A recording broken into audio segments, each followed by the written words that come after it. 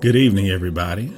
I pray everybody is blessed and well and favored of God on this evening. I pray God's strength and favor upon you and your loved ones and your family.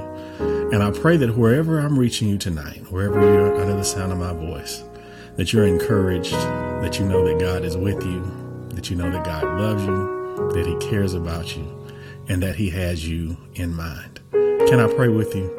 Heavenly Father, Lord, we thank you, Lord, for this another opportunity, Lord, for our lives and our destinies to be confronted by your word. Help us, Lord, during these destiny moments to correct what we want and what we desire and allow it to align with your word and your will. In Christ's name we pray, amen. And God bless each and every one of you. Tonight we want to talk about our topic for today is called unconditional surrender. Unconditional surrender. The thought that brought this to me is, as it's been our theme for the year 2021, is forward. We desire to go forward. We desire to be in line with what God wants from us. We desire to have progress, to move towards the goal that God has set for us. Remember our scripture, forgetting those things which are behind and reaching, pressing, straining forward to that which is before. That's our desire and our purpose for this year, to be in line with what God wants from us. As part of that, we've said to go forward is not just going forward, but it's also leaving something behind. It means that we're stepping into something new, but that also requires us to step out of something. We might call it old, but we're stepping out of something to step into what God has for us. In line with that, God gave me a few scriptures that I wanted to share with you tonight. The first of which, it comes from Luke. Luke 10:25-29. And it says, "Behold, a lawyer stood up and put to him to the test, saying, 'Teacher, what shall I do to inherit eternal life?'" A lawyer is posing this question to our Savior. And Jesus responds to him. He said, "What is written in the law? How do you read it?" And he answered, "You shall love the Lord your God with all your heart, with all your soul, and with all your strength, and with all your mind, and your neighbor as yourself." And he said to him, "You have answered correctly. Do this, and you will live." But he, desiring to justify himself, said to Jesus, "And who is my neighbor?" Who is my neighbor? When talking about an unconditional surrender, this particular text reminded me that many times in the Bible, those who were talking to Jesus, or those who were confronting him, or often those who were testing him, attempted to negotiate the terms of their salvation and attempted to determine the parameters even here of who they should love and who is my neighbor. It says there in the text, the lawyer was attempting to justify himself, and while doing so, he was trying to limit who is his neighbor. Who is he responsible for? Who should he love? Who should he devote his resources to? When we seek Christ, one of the things we need to first do is put down anything that comes from our old life. We have to let those things go. The word says, "Old things are passed away, behold, all things are become new."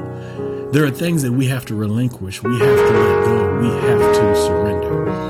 The title of our text really is inspired for me from history, because during the Civil War, General Grant, his first initials were U.S. And those initials that he had, people nicknamed him Unconditional Surrender Grant. That meant that he was not going to listen to the terms of the enemy, but instead, if they were to surrender, they had to surrender unconditionally without setting any terms. Similar to that, if we are to fully be in line with what God desires from us, we cannot set terms with God. We cannot attempt to negotiate how we are going to serve God. Unfortunately, that's what we do. We often try to set the terms with God. We try to tell God how we're going to serve Him, when we're going to serve Him, under what circumstances we will serve Him. And as a result of that, we fall short of what God desires from us. We do not reach our fullest potential. There are things that we leave on the table. There are blessings that we do not have, simply because we're trying to negotiate with God how we're going to live, how we're going to do it, how we're going to achieve what He has set before us. What I'm telling you tonight is that if you are going to be in line with God, you cannot attempt to set the terms with God. God has to be in complete control. You cannot attempt to let God know how you're going to serve Him. But many times we do. Let's just be honest. We try and say, God, well, if you do this, God, I'll do that. God, if you meet me here, then I'll go. God, if you allow this to happen, then I will do this. Lord, when I reach a certain place in my life, then I will do that. Lord, when I have a certain job or a certain amount of money, then I will accomplish that. Then I will do that. We are trying to set terms with God, and we are not unconditionally surrendering ourselves to Him. As a result of that, we fall short and do not have what God desires for us to have. How many of us right now, we're short of what God wants from us because we tried to negotiate with Him? Think about that. How many of us right now are in a place where we don't have exactly what God desires for us to have because we've attempted to negotiate with Him? And in attempting to negotiate with Him, we've fallen short of the mark. We've fallen short of the objective. We have tried to set the finish line for ourselves, and God is not pleased. God is not happy. And therefore, we find ourselves in lack, not receiving everything that God has for us. I saw that it's not just us, though. There are so many examples in the Bible where you see that, not only here with the lawyer who attempted to negotiate with Jesus, who he should love, who was his neighbor, but we see it in other examples in the Bible. We see it with Peter. Peter came to him and said, Lord, how often will my brother sin against me and I forgive him? As many as 7 times? There, Peter is setting the terms. He said, Lord, I'm willing to forgive him 7 times. But then Jesus responds and says to him, I do not say to you 7 times, but 70 times 7. He's saying 7 is not enough. He's saying, Peter, I reject the terms of your surrender. I reject the terms that you're trying to set with me. You're trying to tell me how you're going to be saved, how you're going to live, how often you are willing to forgive. But he's saying we're not going to live by your system. We cannot live by your measurement. It is not up to you, Peter. You have to live according to the standard of God. You have to learn to live to God's standard. It's only by that, living to God's standard, that you receive everything that God has for you. Remember what the young man said to Jesus. You have to love the Lord God with all your heart, with all your soul, and with all your might, and with all your mind. You have to give it all to Him. I've said it before, and I've spoken the sermon, and it's what I've said is God wants it all. He wants it all. Every bit of you. That's what God desires. That's what He requires of you. He wants it all. Because when God does not God does not take you in parts. You can't give God a part of yourself. God wants all of you. That's what it says here in verse 27. It said, you shall love the Lord God with all your heart, and with all your soul, and with all your strength, and with all your mind, and love your neighbor as you love yourself. God wants all of that. Not some of it, not part of it, but God wants it all. And only when you're willing to give God that, when you're willing to give God your all, then He will take you. He will only consider those terms when you have decided to give Him everything. You can't give Him less than your all. Anything less is unacceptable. God won't take that. The Bible says, submit your bodies a living sacrifice, holy and acceptable unto God, which is your reasonable service. That's the very least that God will take. He wants every part of you, every bit of you. So no, Peter, you cannot forgive your neighbor 7 times and think it's okay. Jesus said 70 times 7. In other words, I require much more than that. You have to continue to forgive. In fact, later the word says, forgive your neighbor as you desire to be forgiven. That means however many times you desire to be forgiven of God, that's how often you ought to be willing to forgive your neighbor. We see here also in the word, in 2 Corinthians 12, it says, so, speaking of Paul, this is Paul speaking, he says, so to keep me from becoming conceited, because of the surpassing greatness of the revelations, a thorn was given me in the flesh, a messenger of Satan to harass me, to keep me from becoming conceited. And then Paul says, but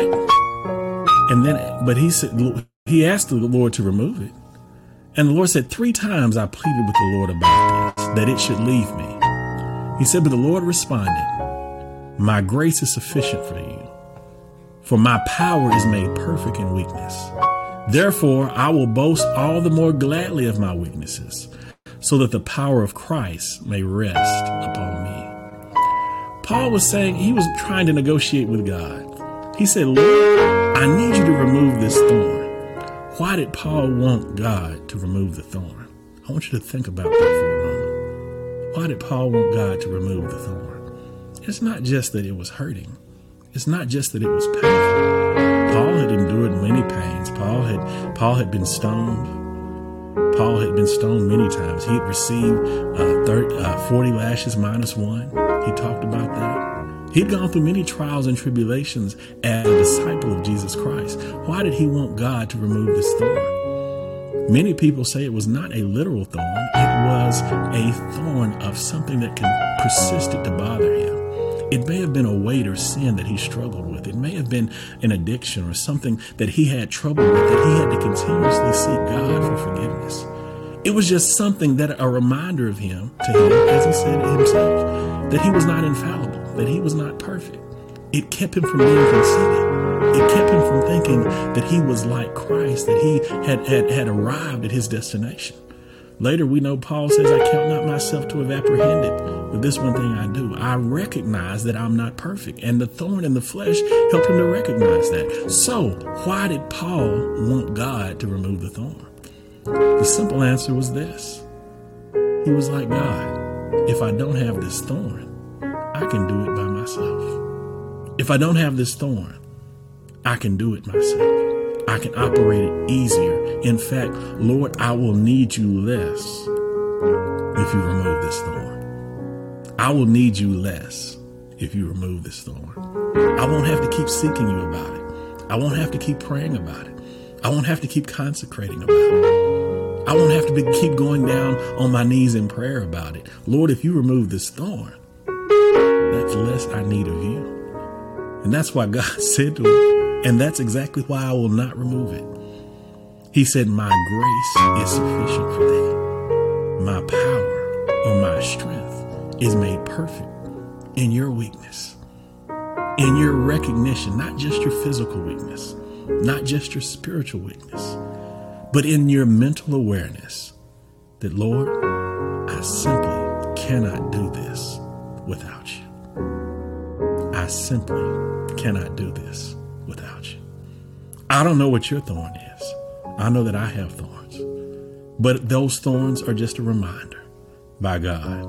Larry, you're not perfect. You're not as good as you think you are. You do not have this by yourself. You need my assistance. You need my help. And this is just a reminder to let you know that you need me. And the best version of you is when you're weak. The most powerful version of you is when you're weak. The reason that you're more powerful in that moment is because that's when you allow me to operate. That's when you give up. Songwriter says that's when you let go and let God. At the moment where you recognize I cannot handle it by myself, that I cannot accomplish it by works.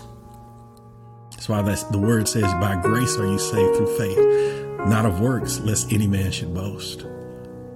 God is simply sending me a reminder that I can't do it by myself. Yes, Paul, if you didn't have the thorn, you'd probably feel more confident. probably overconfident, maybe even a little cocky, thinking that you could do this and accomplish this on your own. But God said, that's why I have the thorn, as a reminder to you that you cannot. And you know what? You're even stronger when you recognize you cannot. Because when you sit down, God stands up. When you sit down, that's when God stands up. Final thing I wanted to share with you, God gave me as it relates to Peter. It's Peter again. And it's two versions of Peter that we see here in the same text. Two versions of Peter within a few verses of each other. They're in Matthew 16. Matthew 16, 15 through 18. Jesus inquires of the disciples. He said, "But who do you say that I am?" Peter answered and said, "You are the Christ, the Son of the living God." Jesus answered and said to him, "Blessed are you, Simon Bar-Jonah, for flesh and blood has not revealed this to you, but my Father who is in heaven." So he said, "And I say to you that you are Peter, and on this rock I will build my church, and the gates of hell shall not prevail against it." That's one version of Peter that we see there in Matthew 16. That's not the only version of Peter that we see in Matthew 16. Because Peter had to continue to open his mouth. That's why it reminds me of Paul. Sometimes God gives us a thorn in the flesh to remind us that we don't have it figured out. We don't know it all. We may think we know it all, but we have to rely upon God. So I left you there in Matthew 16, 18, and 19. Skip on down a little bit. Matthew 16. Now we're in verse 21. And it says, "And Jesus began to show his disciples that he must go to Jerusalem, suffer many things of the elders and priests and scribes, and be killed and be raised on the third day." Then Peter took him aside and began to rebuke Jesus, saying, "Far be it from you, Lord, this shall not happen to you." Then Jesus had to speak to Peter. He had to rebuke him and said, "Get behind me, Satan, for you are an offense to me.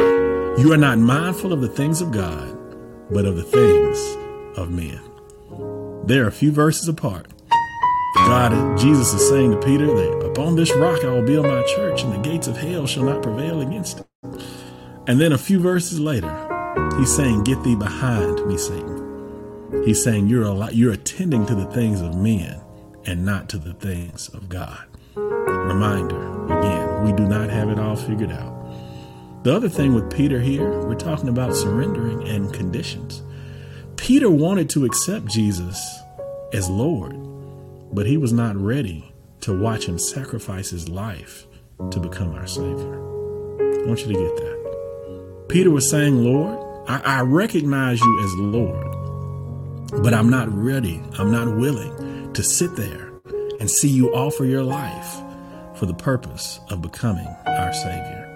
Again, we cannot accept Christ on our own terms. We must unconditionally surrender ourselves to him, our own will and our own way, so that Christ can be Lord and Savior of our lives. It reminds me of Paul. Paul, after suffering through this, he began to understand and appreciate that it's not about me. It's not about what I accomplish. It's not about me getting rid of the thorn, but it's about me accepting what God is trying to do in my life. Paul later says, he said, "Yes, I've suffered many things." He said, "Yea, doubtless, I count all things but loss for the excellency of the knowledge of Christ Jesus my Lord, for whom I have suffered the loss of all things, and do count them but dung, that I might win Christ." Paul is saying here, the thorn, I'm past the thorn. I understand the thorn, why it was there. I begin to appreciate that I'm more powerful and strong when I'm weak, as God stands up in me. And he's saying, but all of the things that I've accomplished, everything that I've obtained, everything that I know, he said, I count it all but dung. I count it all but rubbish for the sake of the excellency of the knowledge of Jesus Christ. It's not important. In other words, I'm ready to surrender everything. I'm ready to give it all up. I'm not holding on to anything. I'm not setting any terms with God. I'm no longer saying, God, I'll do this if. How many of you said that? You can put a raised hand emoji. I'll raise my hand too. God, I'll do this if. I'll do this, Lord, but. I'll do this, Lord, when. We have all of these terms that we want to give God instead of unconditionally surrendering ourselves to Him. We have to surrender our will, our plans, our thoughts, everything that is like us. We have to surrender our flesh. Paul said, for which cause I die daily. I have to give up the thoughts and desires of my flesh. I have to turn them over to God and recognize that it is more important that I be in line with God's will than for me to figure out my own will and my own desires. It's not important. I don't need God to help me with my will. And that's something that we need to understand. God is not there to help us to achieve our own will. But no, we are here to help achieve God's will for our lives. That's your purpose. Your purpose is not for God to be your genie in the bottle, for you to call on Him when you want something, when you want Him to help you make a way, when you have your own plans, your own goals, and your own desires. That's not God's purpose. God shouldn't be here for you, but you're here for God. God created us in His image. We have a purpose that has to align with God's purpose, that has to align with His will. Lord, I'm not praying to you so that you will help me with my will, but no, Lord, I'm praying that you help me surrender to your will, that the things that I do and that the things that I say are in line with your will.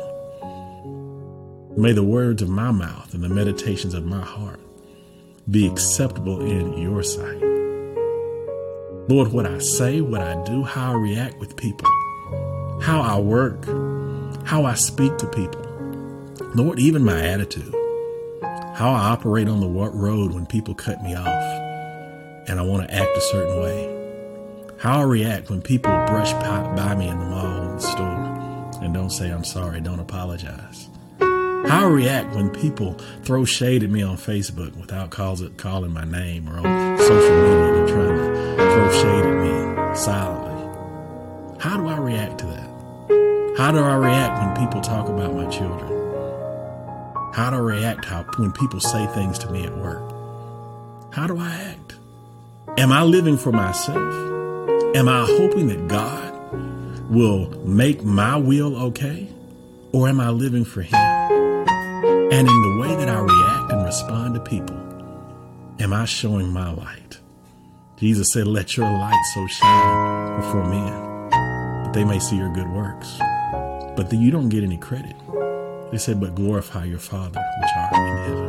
Why? Because God is the source of that light. God is the energy of that light. God is the focus of that light. God is the purpose of that light. Why? Because the more we shine the light on ourselves, the more flaws you see. I'll tell you, in this streaming, certainly having to stream and sit before a camera has made me very conscious and aware of all of my flaws. And because the brighter the light shines on me, the more imperfections you see. The more imperfections I see.